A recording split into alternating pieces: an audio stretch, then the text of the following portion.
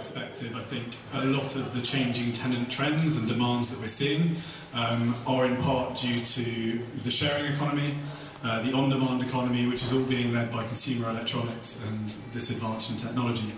So I'm going to introduce very briefly our panel today. So to my left, we've got Andy Booth, who's Senior Portfolio Manager at Nuveen. We've got James Finnis to his left, Head of South East Office Agency at JLL. And then Ben Dickens from APAM, he's a Senior Asset Manager there. And finally, Simon Lee from CBRE, is the Senior Director there. Off the bat immediately, Ben, I'm going to come to you first. How is all of this change in kind of technology leading to a change in what tenants want? I think, can you hear me now? Yeah, I think from a tenant point of view, it's interesting because it gives tenants access to actually a lot more data, a lot more visibility on what they could have. I think people like WeWork have kind of really maximised on that and shown people what they can get at. The marketplace, in my view, is opened up so they can see all the assets on the market. They can compare the competition. They can check, the internet speeds quite quickly as well. So that visibility they get from the technology is driving up demand, and then that's why you're kind of seeing levels of customer service that are being driven by the landlords as part of that competition to grab tenants. And Simon, are you seeing that in the central London market specifically? Yeah, I think so. For me, on the landlords advisory side, I think landlords have been slow to react to the huge structural change that we've seen driven about by the technology, the kind of fluctuation in the economy, political environment. But definitely technology is coming in to more of conversations when you're looking at assets. And for me, I think some landlords are a bit nervous about making mistakes because there's a lot of technology out there. But you've got to kind of look at your asset in the rounds and try to kind of work it in. And some landlords will make mistakes, and I think you have to expect to make mistakes. But it's definitely here to stay, and it's what tenants want.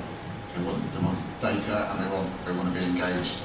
Yeah, and James, from this sort of out of London perspective, are you seeing a similar thing with the drive from landlords trying to adopt technology to differentiate assets? Yeah, very much so. In some ways, we're almost having to sort of pedal that a little bit harder. We've got probably an even more competitive market. The demand can be thinner out of the Greater London, South East market. So therefore, the landlord has got to invest. And as you say, they've got to invest in the right technology. It's very easy to go down the wrong path, to choose the tenant engagement app to get the wrong one, or indeed to put some technology in that's not accurate, not appropriate when you come to deliver the building. I think the other piece is the nature of the employee expectation has changed. We live in a subscription economy. We've all got Netflix, bit of Spotify. We don't buy our content anymore. We want to subscribe to it. And that goes down to then individual choice and then choice on demand.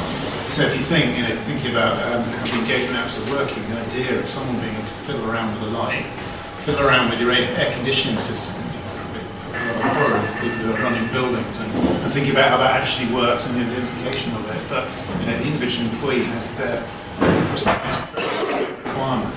So to get back to your next question, the landlord absolutely got to do it. Making that investment and the right investment, it's more challenging as we get more choice out of it.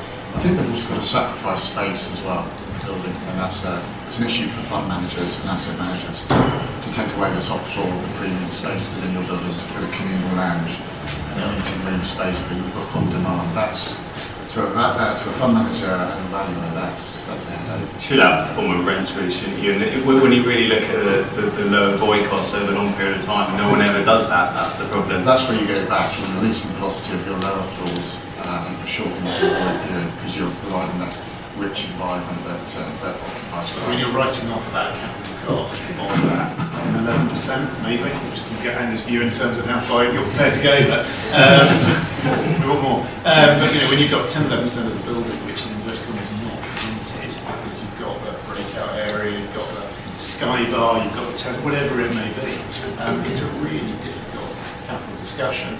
But to say it may well get you more rent, but proving that can be challenging. And Andy, would you agree with this kind of general perspective, or perhaps saying that real estate is becoming more of a B2C market as opposed to a B2B market? Yeah, I think from our perspective, certainly we're seeing this trend more and more prevalently. We think that I guess the landlord and tenant relationship as was is broken. We know it's broken. We've recognised as a business that we're far too removed from the end users of our properties, and we need to align much more with our tenants, or as we are starting to call them, our customers, because I think in the introduction it was mentioned there's an adversarial perhaps relationship between landlords and tenants, whether that's over a rent review, arguing over a rent at least start, or dilapidations at the end. But actually technology is enabling us to, I guess, gain more data, as was discussed, other tenants, but also become more aligned. So through building apps, for example, you can run spaces like we talk about, communal spaces, tenants that are demanding much more from the buildings, and we can't just pay lip service to that. We need to understand them, collaborate with them.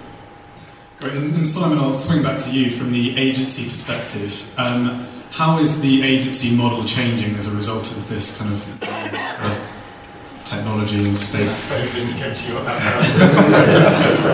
that I would show my age. I'm letting some buildings for the third and fourth time, and it's never been as difficult to get it right this time, because you're having to pack so much into a building. Some buildings are just not fit for purpose for a modern tech world that we live in.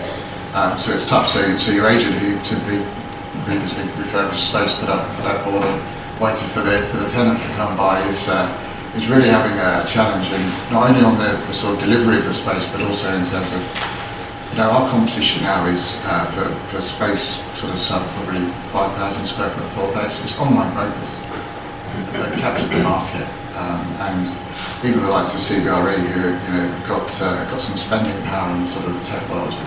Our platforms probably are not where they should be. So that's a challenge, is trying to bring all those components together to your package and your offer, to ultimately to go back to driving returns for your clients. So it's a real challenge. We discussed this before about how kind of landlords can incentivise agents a bit differently. So we talked about it. You do a little bit, not so much the regions where you stick agents and retainers. It's not deal making, it's marketing, it's a whole package of advisory services to a landlord, because people like yourself are speaking to agents and the tenants every day. You're at the coalface, you get a better understanding than the landlords will have. So there should be a way of keeping agents on retainer, get them working with landlords and then interacting a bit better, so you can kind of focus the building and make it bespoke to that sub-market you think you're targeting. I think that's right. It's using agents differently, not purely to do deals, but to bring the overall kind of knowledge together to create the package, but then use other platforms, what other means to go and source your leads. And do you think that's a London-centric thing, or is this James coming back to you again from the out of London perspective? I think it's a very similar piece. I think finding a tenant is one thing, creating the right environment and the right magnet that's going to pull in the occupier, but more importantly the employee, is far more important. You are, go back to we are curating environments, rather appropriate as we sit to the side of crib, but it's all about delivering that environment that the employee is going to want to work in. Therefore, what we're doing, almost the very last bit of our job, in terms of agencies going and finding the occupier, you've got to do so much pre-work to get the right product before you come to it. It goes back, what do we do these days? Cat A plus, how many buildings are we putting fit out, so the furniture's there, the catering's there. That's somewhat appropriate again in terms of your sponsoring today. But there's so many other bits that you've got to do on that journey before you get to the point of sale. I do think, and you referenced WeWork rightly, Simon, earlier, the WeWork and the Regus and the serviced office model have taught the conventional market a whole lot. And dare I say it, we've been terribly slow to learn. I could go and hire 100 desks this evening at a Regus or a WeWork with my credit card. And it'll be a 4-page document, and I can put my scribble on that, and I don't need legal representation to do so. that speed of deal is very different, and we've got to do something about that from a conventional market as well. I've had an institutional client that I've helped create a product with that they want to roll out. It's along the sort of CAS A+ solution, and they went and spent 12 months of their working life in various serviced offices to experience the environment, get their own kind of feedback. How lovely. Sampling the Prosecco on tap. And they've taken advantage of it because they're now road testing chairs for their product, because they've rolled out a few fit-outs, furnished spaces, and the feedback on the chairs that they originally chose wasn't particularly fitting for the space. So they're now, as I say, the detail that you have to go to now to try to capture the best kind of leasing velocity is intense.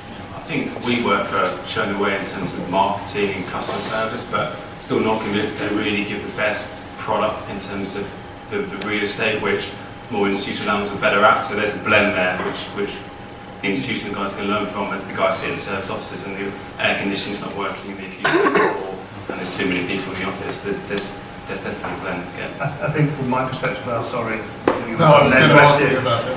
But there's a wide space between a traditional landlord, or what we thought was a traditional landlord product, let a lease for 10 years, do the Cat A, and then see the tenant 10 years time, perhaps.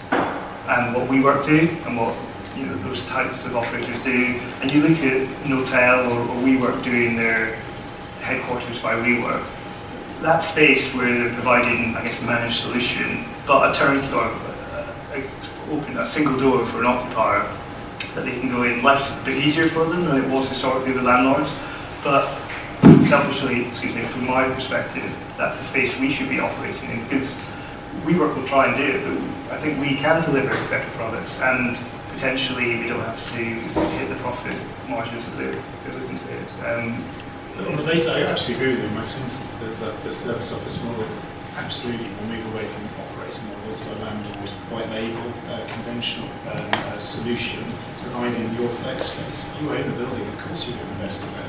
You're going to work out how you run the building properly, and the AC will work. You probably won't try and squeeze people in at 1 to 5. Some service office operators. 1 to 4.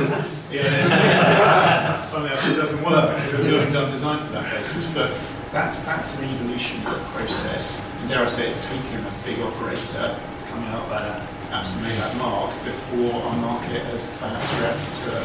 I think you're right. I think you see landlords look at it and look at the risk profile. If they're big enough and they've got the support behind them to create their own product, into some operational risk. But I think we'll see more partnership models created.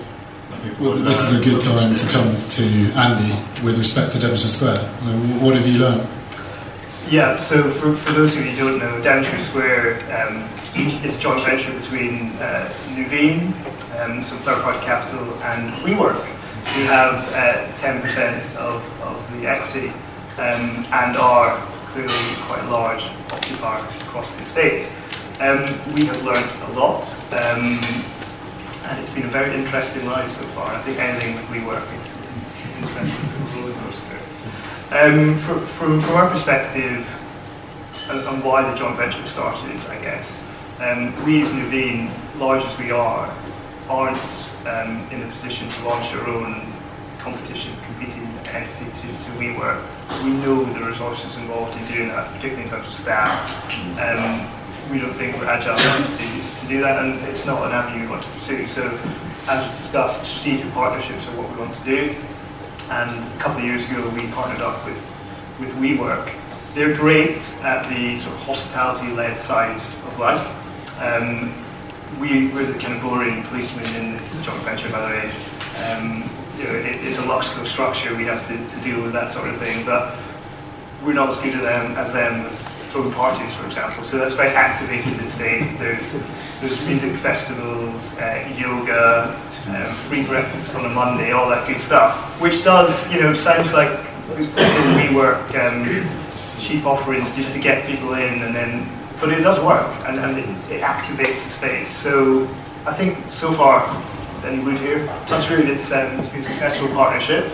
The buildings are full. The other tenants, actually, third-party direct tenants, are loving it, I think, as well. They added benefits. So I think, to the earlier point, we're going to take what we've learned and do some more strategic partnerships. And we realise we're not going to have our own sub-brand, but that white label idea is something we're looking at with perhaps a more traditional property manager on a pan-European basis, where we can draw in people asset by asset, just to get closer to our tenants, as I said earlier. And I'll open up a question to the rest of the panel. How important do you think the role of the property manager is when it comes to sort of meeting new tenant demands? I can lead on that. I think my view is it's not really as much a property manager, so I think building managers is kind of a much more interesting thing to look at. So we were with Neil Sterling and TV Bennett actually went to Amsterdam to look at a business called Merry. And the model was quite simple. They bought relatively cheap and cheerful office buildings, quite big ones. Didn't spend a huge amount on the office accommodation, but activated their ground floors massively. They just cut out huge amounts of space. They were talking about much more breakout spaces, but the design and the operation of that was all with the building manager. So they recruited technical people, upskilled them with customer service, gave them ownership, properly paid them, incentivised them on lettings to make sure the building was fully occupied. So the level of customer service was amazing. So you walk in and they go, "Oh Ben, here's your cappuccino, I know how you like it, room 4's booked for you, no problem." They know everyone's name and they know how the building operates. And that level of kind of is property management, building management is actually really important. So it can be done on an asset by asset basis, even if you've got 1 or 100 properties. And how much of that kind of running of the building is down to good data in the first place? Well, I think you need to know your market fundamentally. It's absolutely crucial. It's difficult. Can you have too much data? I think you need to understand what you are, what you're targeting, and take it from there. That's the thing. I think you need to build effectively an identity for the building, and then I think you need to then give your customers all the data they can and convey it in a message they understand. It needs to be simple. How much does it cost to occupy the building? You tell them what the per square foot is going to be, and they go, what's the business rates, there's service charge, there's utilities, there's anything else they want to pay. So it's kind of actually gathering all that data at the start and saying, actually, to occupy your building, it's going to cost this much money.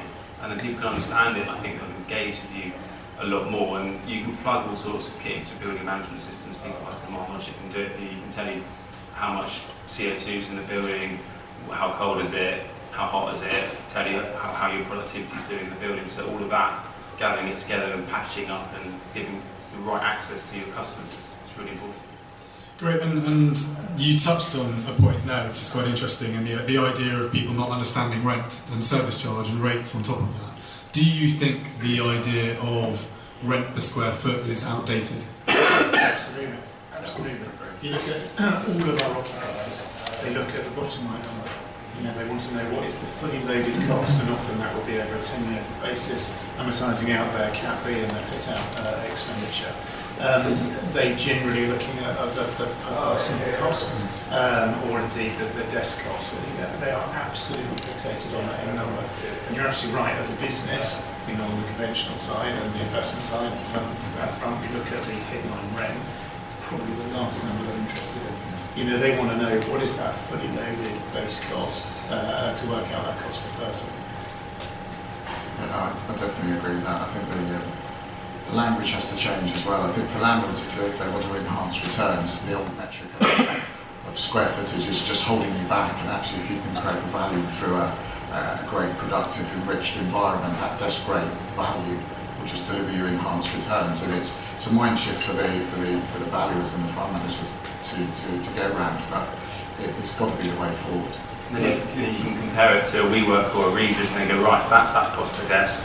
That's the cost per desk to be in Nuving's building. Well, WeWork's 25% more expensive. Yeah. There's a flexibility conversation, but I went around a storage space in Fitzrovia this week. I took some landlord clients around, and we were talking pounds per square foot. And if you break back the floor in a story building, it's £250 a square foot. Now, most people just run a mile. But if you say, well, that's £1,000 a desk, it's a different conversation.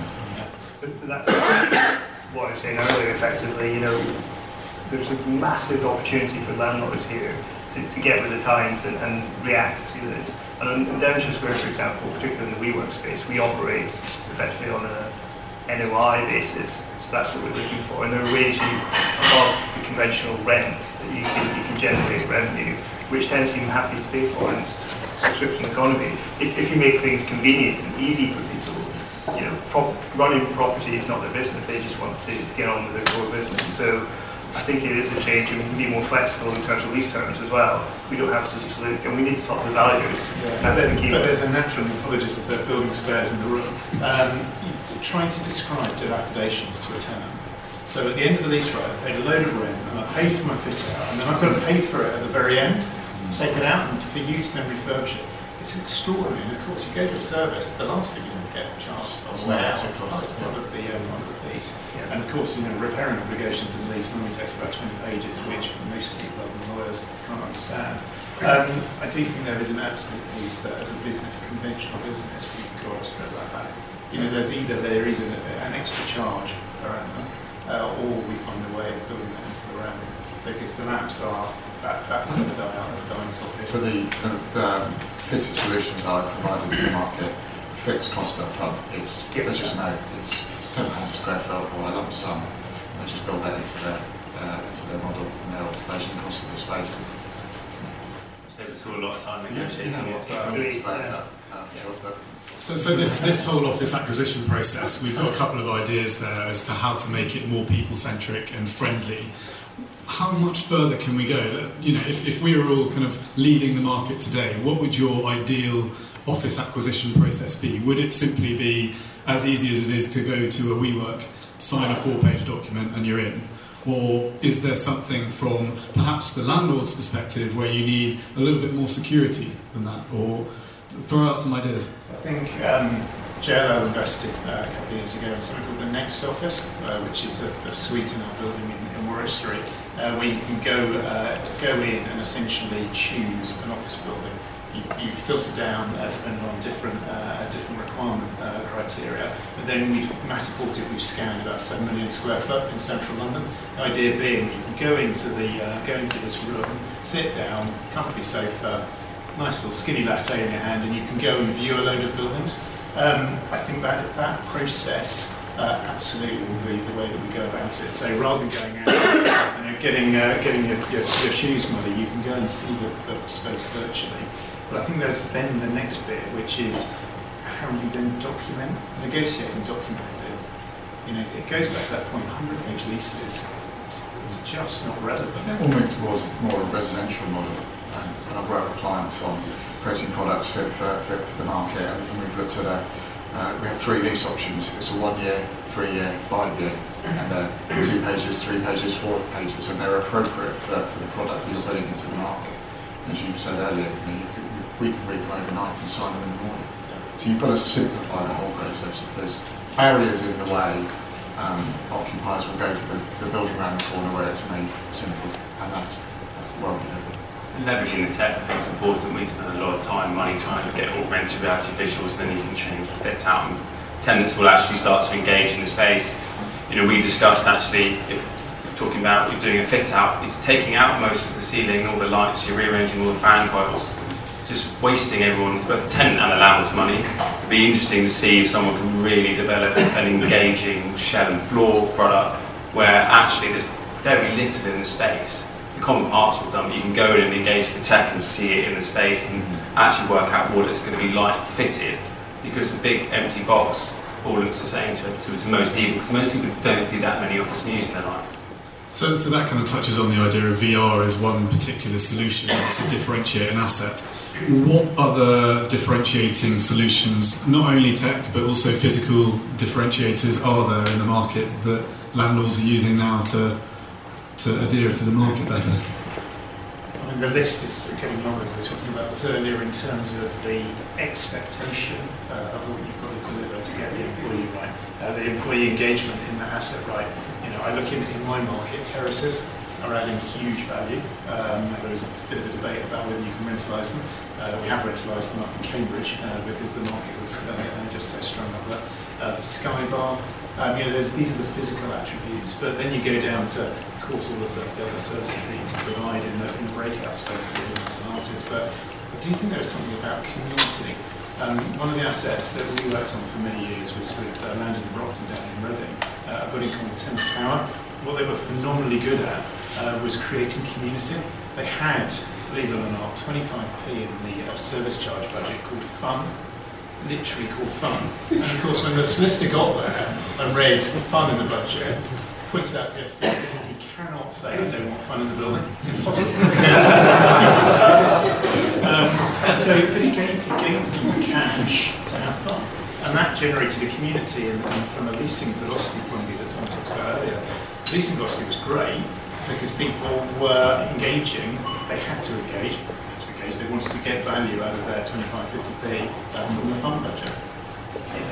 Community part of the well-being piece is definitely where, you know, we've got a lot of assets in the regions, some in central London. Sustainability is kind of rising up the agenda, but not everyone can afford a highly sustainable building, so what else can you offer tenants? And well-being and the tenants have kind of given them access to outdoor space, sense of community, engaging them, lots of events, get them talking to each other, good natural light is really important, and that's what, you know, there's a big focus on eating well and mental health, and people don't have that much spare time, so being able to engage them before, during, or just after work is quite important because everyone spends so much of their life in and around the office and with their colleagues. They want that extra bit from it. It's not just millennials, it's everyone.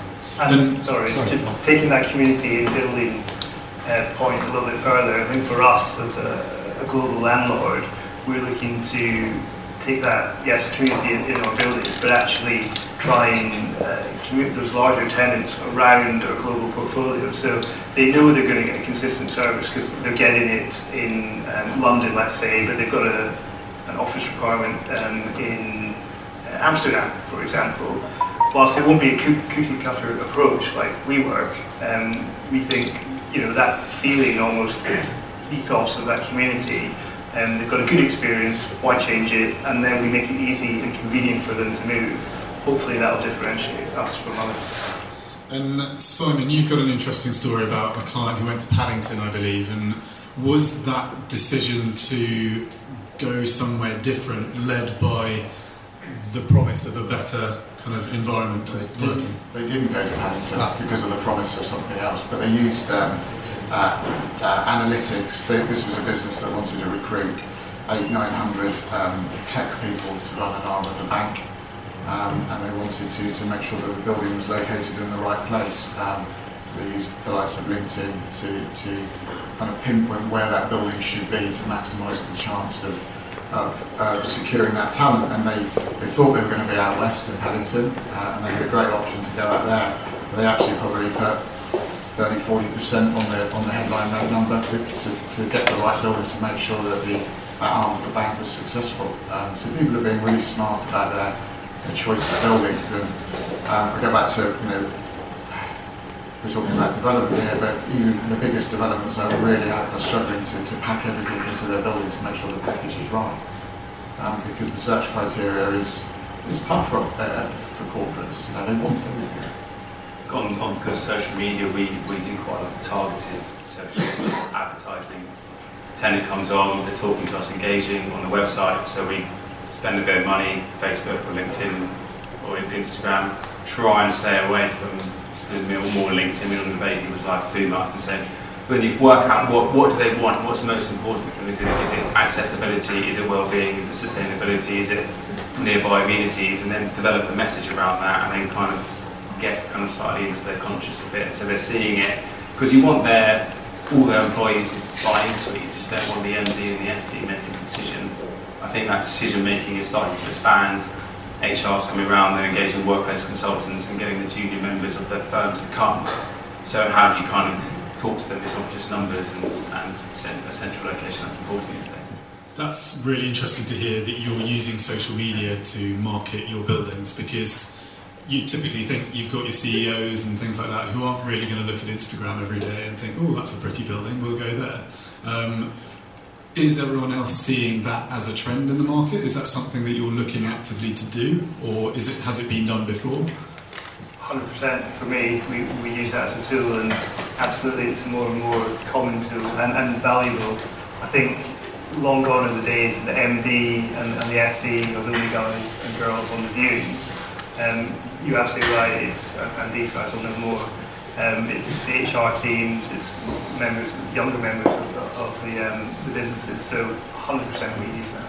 And I think for us, we use LinkedIn because it's such a powerful tool in terms of being able to talk to the right people. Now that may well not be the C-suite, but it may well be the influencers that are within the businesses. Being able to target on a very granular level is important. But I think it's also how you're using tech. From the days of website, of course you have a website. But being able to then drill down with lead forensics to see who's going onto the website. Obviously, it's data protection rules. But being able to see if the employees en masse have gone to have a look at your website, and that probably means you're not in a bad negotiating position. So it's just a question of how you're leveraging your data and your tech. I think one of the biggest credentials you can get when a letting to a business and they post something on social media that to the fact that they're proud to go into that building and that says that you've got it promoting it to the wider community. Probably done a picture. Great, so we've got a couple of minutes before we go out to the audience, so if you do have any questions, think them over the next couple of minutes. I'm going to have one final question from me, which is going to be similar to Desert Island Discs. So you've got 3 things that you can put into your new building to attract the latest generation of tenants. What are those 3 things? And due to Simon's face, I'm going to go to you first. To do one and then go. I like that. Yeah, we'll do that. That's a great idea. I'd like to put a rooftop soon.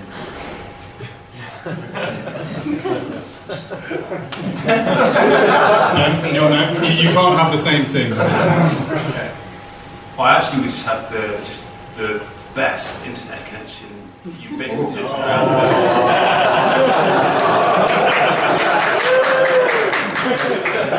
and it goes with Wi-Fi actually. The amount of buildings we've had Wi-Fi, internet hard-coded and mobile signal is pretty dreadful everywhere. And I think actually 5G is going to get rolled out. Everyone's going to just be sucking up huge amounts of data, and all the companies are taking all the info from the cloud. So I think that actually there's a bit of a lag in tenants understanding what they really need from that. And I think millennials are going to want that. So someone's going to come up with more tech, and it's going to be pumped into these buildings, and they're just going to start getting so like an old your iPhone starts to run out of juice when you update the software a few times. And I think that's what I would put in there. The swimming pool is pretty cool, but you can't access the Wi-Fi in the pool. It's not good, is it? James. We haven't spoken about net zero this evening, which is surprisingly touched on sustainability. For me, I would find a way of creating the most sustainable building. It might sound slightly trite, but I think that the first building that gets net zero right is going to land in a second, and the premium that it's going to attract will be huge. So we're talking CLT building, finding a way of actually answering this question practically will be very, very powerful. Andy. Well, basically what they all said. I mean, absolutely, I have to say, the in-building mobile and connectivity is as important as anything going forward, because I don't know what it's like in your office, but when the internet goes down or someone can't get a mobile phone connection, the rage is absolutely across my I mean, it's unbelievable. So that is the most important thing. But if I was going to choose something different, it is, I like that in the swimming pool, but I think a flexible community space within the building. So that may be an auditorium, and also has the ability to be activated through individual activations, whether that be markets, dedicated space for individual tenants to run meetings themselves, just to provide that extra space. And we talked about it earlier, you have to take a bit of a hit in your lettable space, but absolutely you'll be rewarded in terms of velocity of letting and hopefully your rents. Great. So, on that note, we're going to open up to the crowd. Does anyone have a question they'd like to ask? I'll run around with the mic and hand it over. Here we go. One at the front. Has to be me. Is there a reason why none of you chose tenant engagement apps as the thing? I think it's so common now, that's the thing. There's a lot of choice. I think Give it no, actually. I don't think it's so much, is it nice to have? I think you have to have it at some capacity.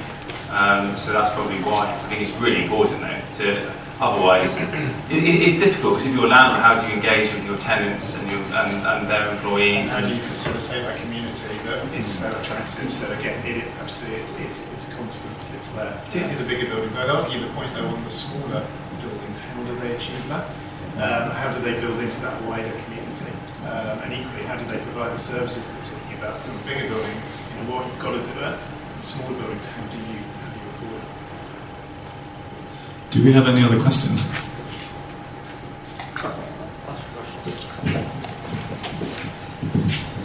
Hi, I'm not here tonight from Regis, but in a previous life I was a regional director for Regis and managed a large number of properties. What fueled the Regis growth in my time was the flexibility of the space, but driven by the economy. So the uncertainty in the economy was driving people to make shorter-term decisions and therefore driving that environment. I'm still connected to that market today through the business I'm with now, PHS. And we still see that that is a growing rapidly market. At a time when there has been fewer buildings, commercial buildings being built in the UK economy for decades. Outside of London there's little building programs, so there's even fewer office spaces available. So what's the view of the panel in terms of now the political environment has changed, whether you think your market will grow or whether you think you will continue to be hemmed in by the service office flexible type market and you'll have to adapt even further and accept that that will be the way of the future, or do you think you've got something to compete with? I'll go. I think from a corporate perspective there is the traditional leasing market is still very strong. And I think corporates are looking at it slightly differently with a sort of core and flex option. So, in talking to my colleagues who advise the corporates, they're probably going to be taking less space overall, but they're going to be utilising different forms of space, principally sort of co-working, managed solutions. So the balance is going to change, I think, just in terms of the quantum of space, core and flex. And if we do a corporate survey of 250 EMEA clients, and the amount of, and every year that conversation is just going up and up. We're going to be using more flex space. We don't know what sort of flex space, but there is appetite to do it, and we certainly see that there's a slimming down of the core function. But that's still very live and providing great returns for landlords. It depends on your view whether you see it as a threat or an opportunity. I look in my market, it provides a way in for that first-time buyer. Or for the occupier that's starting in that market. Particularly if you think about my market with Heathrow, Gatwick, the airports, people arrive, where do they stop? Do they come straight to central London? Do they turn left? Do they turn right when they get off the plane?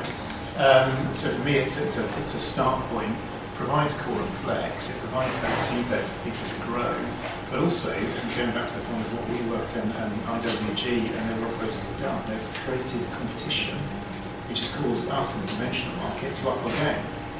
That's not a bad thing necessarily in terms of how it's manifest and moved forward. But I think in terms of, Regis did a deal to Regis back in 98, 99. They were taking hundreds of thousands of square foot out to the Western Corridor in particular. That's where they were really big before they came into central London. It didn't change the market, it just made the market more mature because you had a strata level down at the smaller end where you could go and take some really good quality space, but on the flex space. I do think the market's going to change, as I said earlier, though. I think it will become more of a landlord white label hybrid model rather than perhaps the operators continuing to grow. It depends how easy it is for people to move. It's still plug and play, and you can drop into a service office reasonably quickly, but there's a lot of hassle, there's a lot of operational time and expense to move a business to new digs. So do you really want to be doing that every 2 years? When you got to a certain site, I don't know. People can make it quick and easy to move. Data protection, all that kind of side, but cyber security is still really important, waiting and all that kind of stuff. So I'm not sure there's a kind of full package yet that makes it really easy for 50 people to up move every 2 years. Some people want that certainty, so the core and flex is definitely going to be here to stay, whether it's core and there's a flexible office in the building. Who knows? But I think That sounds like a very good business idea in my eyes. Then no one's doing it, so why not? Do we have any other questions? We've had 100% of the questions from the right-hand side of the room. Yes, we have one on the left. Hi, my name's Ike, and for the last 10 years I've worked within the co-working industry, and having spent some time also at British Land, and when I was at British Land we launched something called Story, which makes and one of the key issues was from a landlord perspective was the valuation piece. Asset managers getting their head around how do you value, we talked about £250 a square foot, that's about right all in, but when you strip it back there's still a premium versus conventional lease. But then, how do you value that? So my question is, do you think that the valuation piece is one of the key pieces that's still holding back landlords versus conventional leasing? I can jump in on that one. Yes, I think in very short summary, absolutely. I think it is changing though. I mean, I reference Devonshire Square just because it's close to my heart, but we've got big values on that, and they are changing it, and I think for them the key thing is we're offering, as I said, a net operating income type approach. Once you can demonstrate a real track record in your asset, and no offence to any sort of flex office providers, to a certain degree it doesn't really matter who you've got in there as long as that service is being delivered. To some degree interchangeable. If you can demonstrate that the model's working, absolutely. Yes, I think we're a long way off the difference between a 15-year FRI lease to a very strong covenant versus a more flex base, but it has to change, and you're right, that is one of the limitations at the moment, but we as a house are seeing that slowly but surely transform. Absolutely, it's become an EBITDA valuation model. Funny enough, one of our valuations team, Chris Stratton, did a piece with RICS and was published in the last year, which was dealing with exactly that. You're looking at the income, the net income, rather than trying to apply a yield or a multiplier. But I suppose the other bit for me is in many buildings we're seeing an element of service. I do think there is a very strong argument because of core and flex that you should be adding an additional rental tone to the space, the conventional space that sits above the service. Now I'm trying to persuade my valuation colleagues that that's slightly different reason. But absolutely it's accretive in value. We know it is because it means that the tenants are more sticky. They're going to stay because they can get 20, 30, 50 desks, whatever it is, downstairs. They're valuing also income security. I think some of the complexity is SPVs getting stuck on leases. The guarantees aren't great, and you know that a Regis will drop an SPV won't pay dilapidation. So if you get towards the end of the lease length, don't fancy it, it's not working as well, doesn't matter, bin it and we'll go on to the next one. So that's I think part of the problem. So it's the business, the building's only good as it's being operated. It hasn't necessarily got big parent support, or the people who are in there who are marketing it are doing a good job. So getting under the skin of it, getting the data is really important. I think that's where value is getting a bit unstuck. But unless you're taking a granular approach, you can't just buy service offices, then it's 50 basis points off. It's going to be right, let's look at the asset, look at it, who's running it, how's the kit, is the kit and that servicing it. It's tricky, but I think as time goes on, I know that service offices have been around for a while, but they are expanding and more data will happen. But Regis at the moment sit around and hoover up failed businesses when it's cheaper than taking new leases. We probably need to go through a cycle as well to see how some of these operations fare in the downturn, and then we'll kind of have a more kind of level plan for what we're dealing with. So on that note, I'm going to ask another question. Yes or no to each of you, would you invest in WeWork? Andy? That's a difficult question. Of what valuation price? Yeah, exactly. Current day valuation price. Look, I'm in a joint venture with them, so I'm going to say yes, because they're steadying the ship. Let's just leave it at that. I'd invest in service offices. Yes or no, WeWork? Can you decline to answer? Definitely not. Look at the value of the business fund, our SoftBank. Okay, with that, I would invest in service offices. Great. Do we have any other questions from the floor? No? In which case, I'd like to thank Backbone Connect initially for hosting tonight's event and for inviting us all. To Andy, James, Ben and Simon for being panellists, and to everybody for turning up tonight. Thanks very much.